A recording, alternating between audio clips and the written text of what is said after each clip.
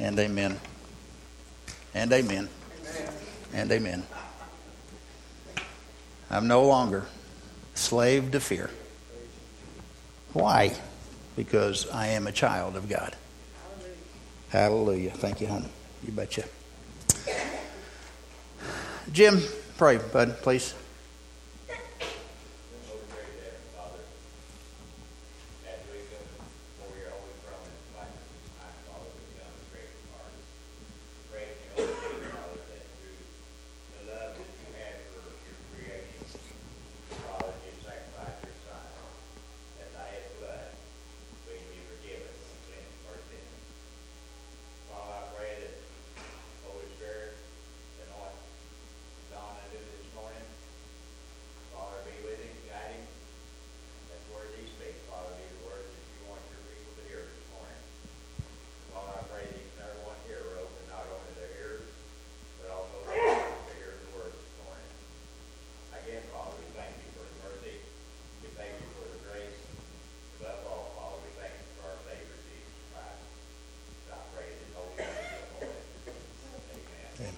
Thank you, Jim.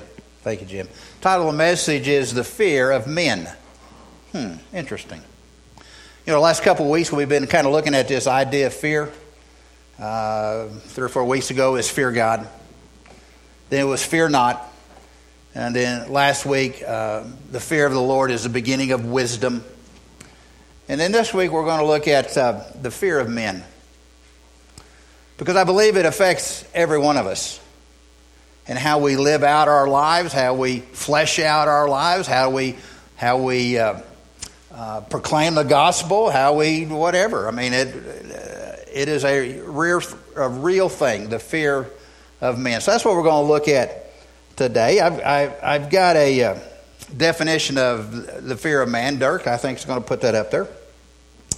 And I believe it can be defined as someone who lacks the courage to do difficult, dangerous, or unpleasant things.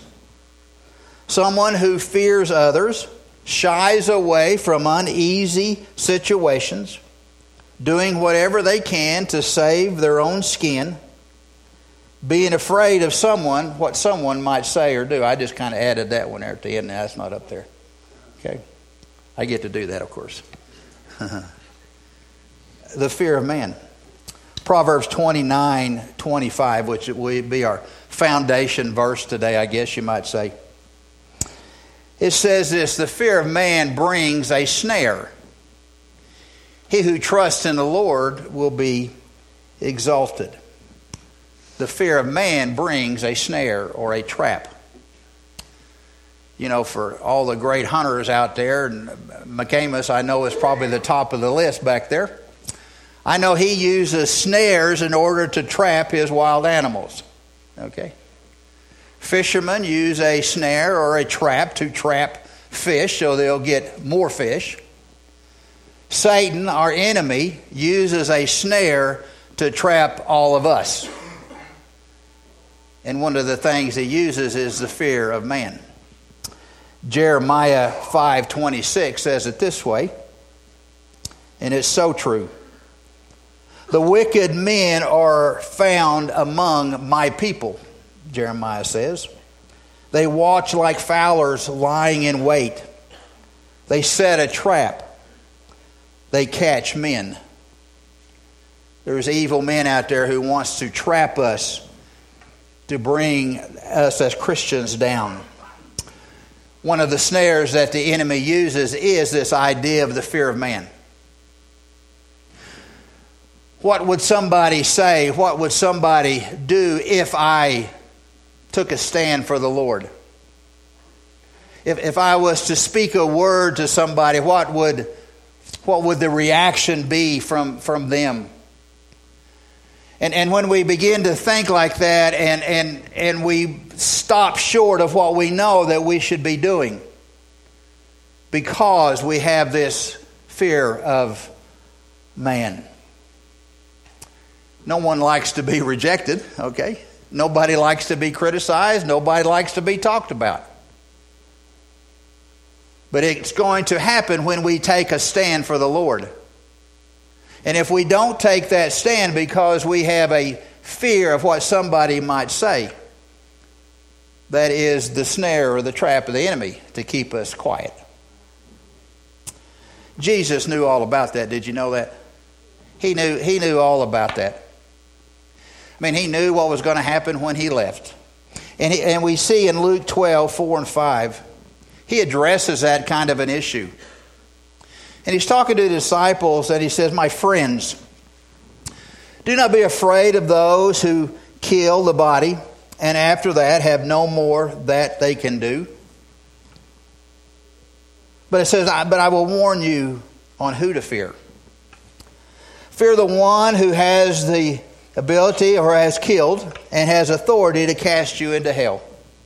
Yes, I tell you, fear him." And what was Jesus telling them? Don't fear people. Don't be afraid of what somebody can do to kill the body or to abuse you or to criticize you or to judge you. That's only temporary, he would say. But you need to fear the one who has the authority to have your eternity in his hands.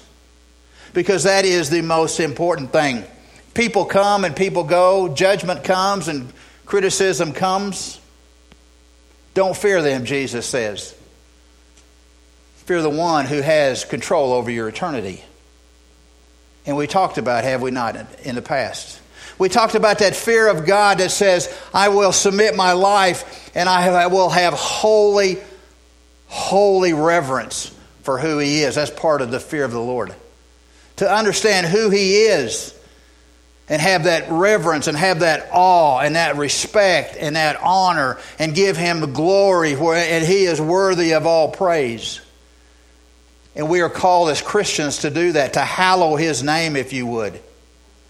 And that's the good part of that. But then we also see the other part of that fear of the Lord is what the Lord could do.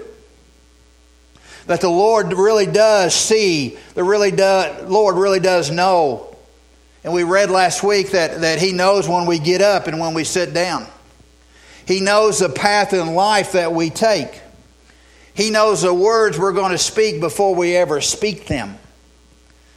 And the Bible says he is watching and he is evaluating what we do and how we live our lives. And he's taking notes, the Bible tells us, and one day we will have to give an account, even as Christians, of the things that we have said and the things that we do at the judgment seat of Christ. You see, that's kind of a fear. It's kind of like, boy, I better drive the speed limit so the cops won't catch me. I better live the Christian life because God is seeing and evaluating all that I do. You see, Jesus knew that when he left, his disciples would be beaten, would be flogged, would be imprisoned. One would be boiled in hot oil. They would be crucified. They would be stabbed. They would be speared through. And he knew that this was going to be a hard time for those disciples. And he knew that suffering would come at some point in their life, and trials and tribulations would come in their life. And he says, don't fear those who can kill you. He says, the sufferings that you have are only temporary, he would tell the disciples. It's only for a very short period of time. And the glory that you will receive one day when you remain strong in your faith does not even compare to the rejection of men that you might face. Romans 8:18 says what?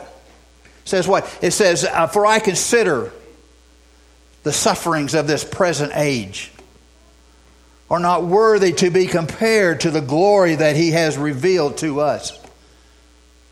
You see, Jesus was telling those disciples, he's telling us, what you deal with down here is only for a short time. But the heavens, the glories of heaven are all worth it when man rejects you. Stay strong, he would say, in your faith. As you read through God's Word, there are many, many godly men, really strong disciples that struggle with this idea of fear of man. What man could say or do to them. And these were strong, godly men.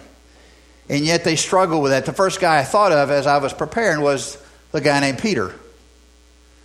Peter's the rock. I mean, he's the rock. And yet, on that fateful night when Jesus is being led away to see the high priest and Pontius Pilate and to experience the cross, we know what Peter did. Peter followed way behind. And in that courtyard of Caiaphas, the high priest, we know what Peter did. Aren't you one of them? He was asked by the little servant girl. Nah, I don't know who you're talking about.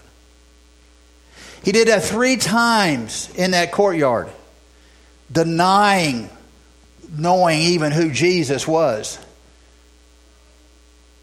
And why would he do that?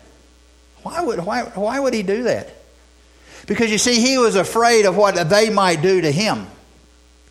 That they might lock him up. That they might put him on a cross. They might take his life.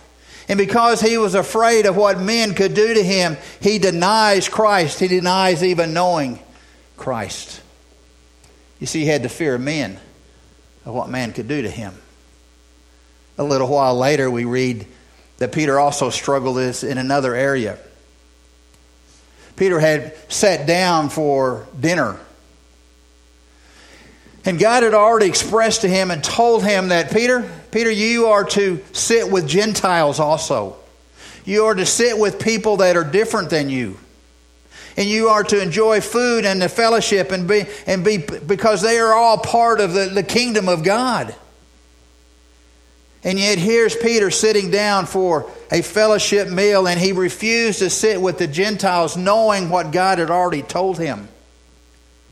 Why would he do that? He knew what God had said. He knew. And yet he refused to do what God had told him to do. Why? Because he was afraid of what his Jewish friends would say and do to him. He was afraid that they would criticize him. They would make fun of him. They would ostracize him and reject him. Maybe even lose their friendship. And you see, at that point in his life, the fear of man became more powerful than the fear of God. And he knew God's promises. And yet he feared what man would do instead of fear what God had said. We are not to worry so much about what men can do to us. We are to worry what God thinks about us. Another guy in the Old Testament that I thought of, and his name was Joshua. We just read from Joshua here. Joshua was a guy that God said, you are following Big Moses. You are next in charge. Moses is dead, and guess what, Josh? Your job is to lead those people into the promised land. Those 6 million people, your job to do that. And Joshua had seen all the struggles that those folks had given Moses, and now he is the man. He is in charge. And Joshua struggled with that. He struggled with that leadership and that responsibility. He struggled with taking those guys across the Jordan River into the promised land. Because he wasn't a very strong kind of a guy. You would think he would have been. Leader of the army during Moses' time. He was a guy in charge of war, if you would. And yet he struggled with that. 3 times in the first chapter, the first 9 verses of chapter 1 of the book of Joshua, God tells him, Joshua, buddy, be strong and courageous. Be strong and courageous. Be strong and courageous, Joshua. Don't be timid and don't be tremble and don't be in dismay, Joshua. Because I will not fail you nor forsake you. I will never leave you, Joshua. I am here for you, Joshua. 3 times he had to tell him that. Why did he have to tell him that? Because Joshua was afraid of what man could do to him. Instead of putting his complete faith and his complete trust in holy God who was speaking to him and encouraging him, All he could see what somebody else could do to him. And he had more worries about them than obeying holy God. I think sometimes we do the very same thing. We know his promises, but another one I want to just quickly and this is not so much a positive one. Back in the book of Acts, we come up with a husband and wife team, Ananias and Sapphira, husband and wife. They were members of the early church, upstanding members of the early church. Many of the church members began to sell some of their unneeded properties, the Bible tells us. And they would sell their possessions or their properties, and they would bring them to the church and lay them at the apostles' feet. And they would take that and they would distribute the money out to the poor. Okay, a very noble gesture, if you would. Well, Ananias and Sapphira, you know what they did. They took some of the land that they had and sold it, brought a partial part of what they sold it for and laid it at the disciples' feet and said, here is our offering for the poor. Peter asked them and said, is that what you sold the land for? Yeah, you bet that's what we sold it for, yeah. Ananias was asked first. Yeah, that's what we sold it for.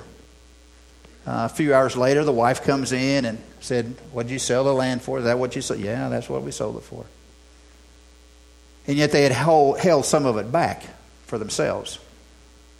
The Bible says they lied to the Spirit of God. And we know what happened to them, don't we? They instantly their lives were taken from them. And they were buried. What's the issue at that story? Was the issue because of the price of the land? No. Was the issue that they lied about it? Yes. Was the issue that they feared man? Yeah. Was the issue that they feared God more? No. You see, what was their problem? It wasn't so much that they didn't give the whole offering. But it's just like you and me. We have three images that we want to be recognized by. You see, we want to have a perceived image. And that's how people perceive you. What do people think about you? How do they perceive you? They perceive you as a good guy, bad guy, good woman? We have that perception out there. And then we have what's known as the projected image. The image that we want to project so that somebody else will perceive us as being really good people. And we want to project that image, and we want people to see that image. And we project that image so that people will perceive us as being somebody. And then there's the third image. And that third image is our actual image. And that's how God sees us. That's how God sees us. You see, Ananias and Sapphira, they wanted to be recognized. They wanted people to see who they were. They wanted people to think that they were big givers in the church. They wanted to be looked up to, and they wanted to be affirmed that wow, you gave that much? And they wanted that recognition, and they wanted people to just drool all over them. And yet God knew who they were.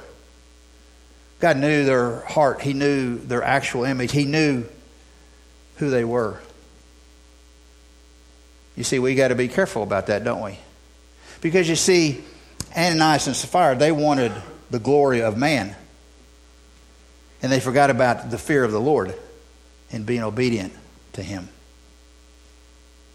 We must not be that way. For Peter, he was afraid of what men would say. He was afraid that they would be criticizing him, make fun of him, lose friendships Maybe they wouldn't like him anymore. I suggest to you, maybe we're like that many times in our own life. That when push comes to shove, when we have to project an image, we project an image of somebody who we're really not. And that's what Peter was doing. He projected that image. And how many times do we do that in our own lives? How many times do we just compromise? Just a little bit. We compromise at work. Yeah, that was not a very nice joke, but I'm going to laugh at it anyway. I want to be a part of the group. You know, we're talking about so-and-so. Yeah, this is what I heard. This is what I heard about him. And instead of shutting our mouths, we continue to talk about what's going on. And we compromise our faith because we want people to like us. We want people to say, yeah, come on and join the crowd. And we compromise our faith, and we do it at work, and we do it at school. Young people go to school and they go to church on Sunday, and on Monday, nobody knows they've ever been to church. Because they're afraid of what somebody would say. They're afraid of man or what men can do to them. And it's a big issue in people's lives. And we know the truth, and yet we don't stand on this truth. Because we fear what somebody might do and what somebody might say. Maybe not so much physically, but psychologically. Will I be accepted? I don't know. You think of Ananias and Sapphira. God knew their actual image that they were projected. And they thought it's okay to disregard what God has said.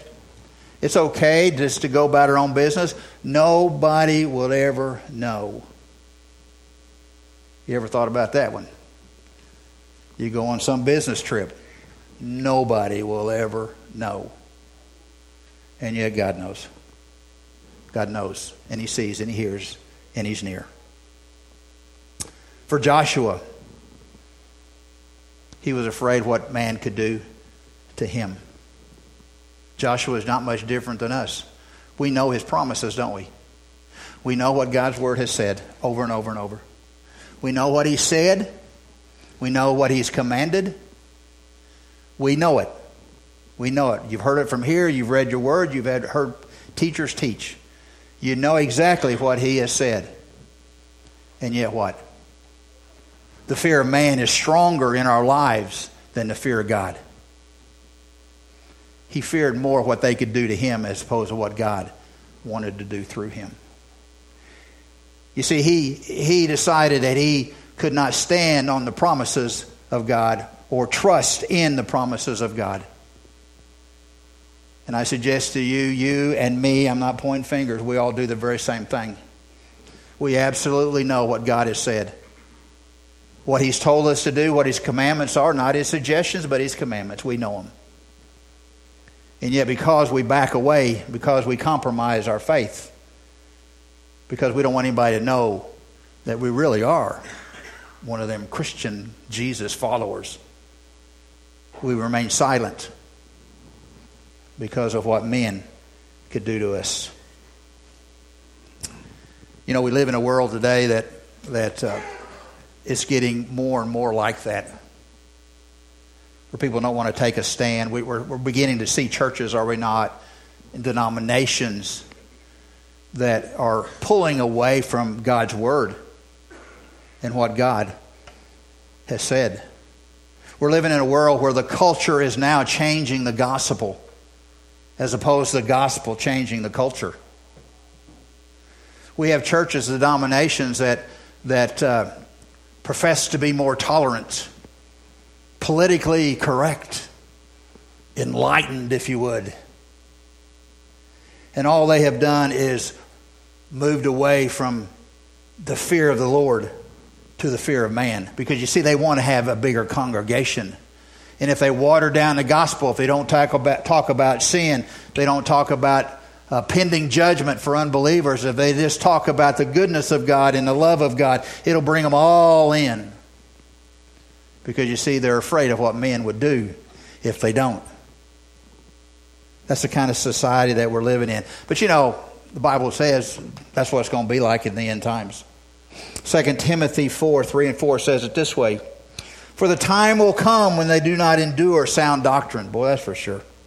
But wanting to have their ears tickled, they will accumulate for themselves teachers in accordance to their own desires. They will turn away their ears from the truth and will turn aside to myths. Boy, that's the world we're living in, isn't it? I can promise you that I will continue to preach on sin. I will continue to preach on the goodness of God. I will continue to preach on how much God loves you and me. And continue to preach on that Jesus came to die for every person on the face of the earth so they might have eternity. I mean, we might be down to 4 or 5. But that's what we're going to do here. As long as I'm here.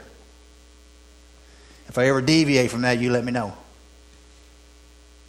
I got to be faithful to what God has called us to do.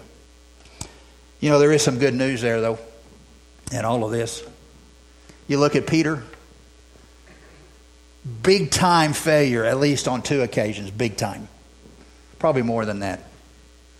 But you know what? You know what? God still loved him. God still used him.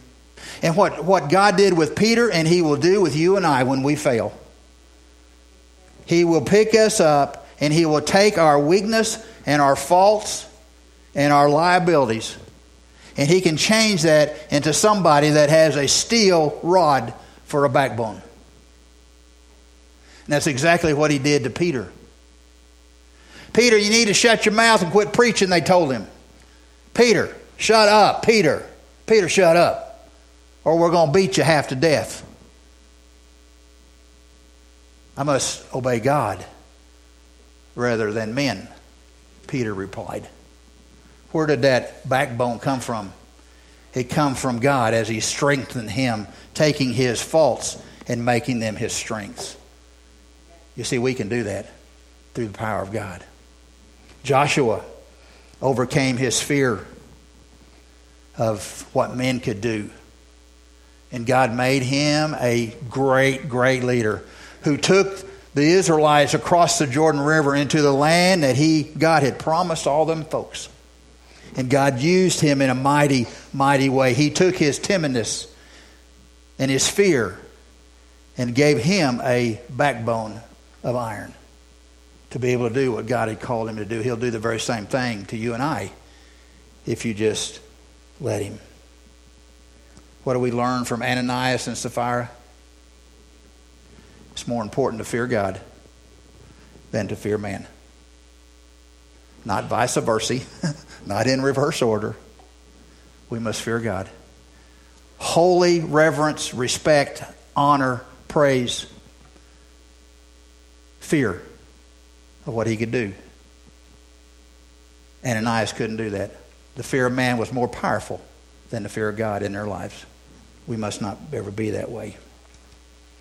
You know, you think through history and you read stories in the Bible and others that millions, I'm going to use the word millions, have died for the cause. Have died, given their life as martyrs for the cause. And how much easier it would have been for them at that point, at that moment, and in that stressful time in their life. All they needed to do was that. Not say it, not believe it, not stand on it, not trust in God's word, just to keep your mouth shut. And most likely they would never have been martyred at that point. But you see, they feared God more than they feared man. And they're willing to give their lives up because they knew that what they were fixing to experience was only temporary. And then in the moment, they would understand that the suffering they're going through right now does not even begin to compare the glories when they stepped into heaven. To be able to stand face to face with Jesus to look upon the throne of God as He sits there and to see the beauty that we can't even imagine. You see, when we get out in this world, we leave this building, are we going to give in to the fear of man? What will they say? What will they think? Will they judge me? Will I lose their friendship? Or are we going to want to fear the Lord and do what He's called us to do and stand strong? Because there's a day coming, I believe, in this world that we really will have to make that choice. Do you fear God? Do you believe Him? Do you trust Him? And if you do, you can go meet Him, because we're going to take your life. We see it in other countries. I'm afraid it's coming here. We got to be strong. Do we fear men? Or do we fear God? Satan really will try to snare you and trap you and take your joy and your joy and your happiness from you. As he says, you've got to do what men want you to do. And as believers and strong believers, we go, no. Yeah, talk to the hand, buddy. I'm going to fear my Lord. Because He is the one I trust. He is the one I put my faith in. He is the one who's promised me eternity in a place called heaven. And I will never, ever, ever turn my back on Him. Romans 8:31 kind of sums it up, I believe, and then I'm done. And then shall we say these things? The great part. If God be for us, who can be against us? Amen.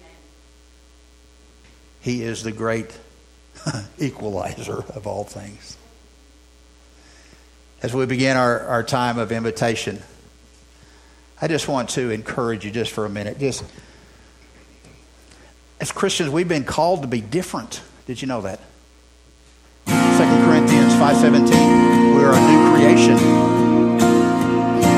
The Bible says, as believers and followers of Christ, just as I am, we have to live differently. We have to stand differently. We have a book of promises that we are to stand on and trust in. I want to encourage you when you are at work and something is said and something is done and you know that's not right, that you take a stand right there because you fear God. When you're at school, somebody says something, well, you're one of them Christians. Yeah, I am, and I'm proud of it because Jesus saved me for an eternity. When you're out with family or friends and they're going to do things that you know are not right, they're going to tell that joke that's not funny. Or you're going to laugh about that joke even though you know it's completely off the wall. Christians, we are called to be different. We are called to be obedient to Him. We are sanctified, set apart to serve Him, not to serve mankind. And if somebody says something, somebody does something, somebody criticizes you, the sufferings of this present age are not worthy to be considered for what God has done for us one of these days. We bow our heads and we begin our invitation time. If the fear of man is a big deal to you, if you struggle with that, man, I would just confess that to Him right now. Confess that to Him. Say, God, that's me. Father, give me a backbone of rawness, a wrought iron backbone to speak and to be bold, to be confident.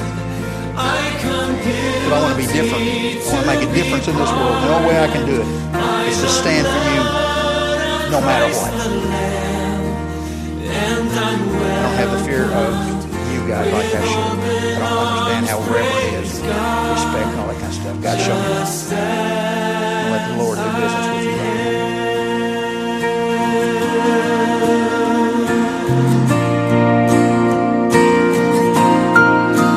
Just as I am, I would be lost, but mercy and grace, my freedom all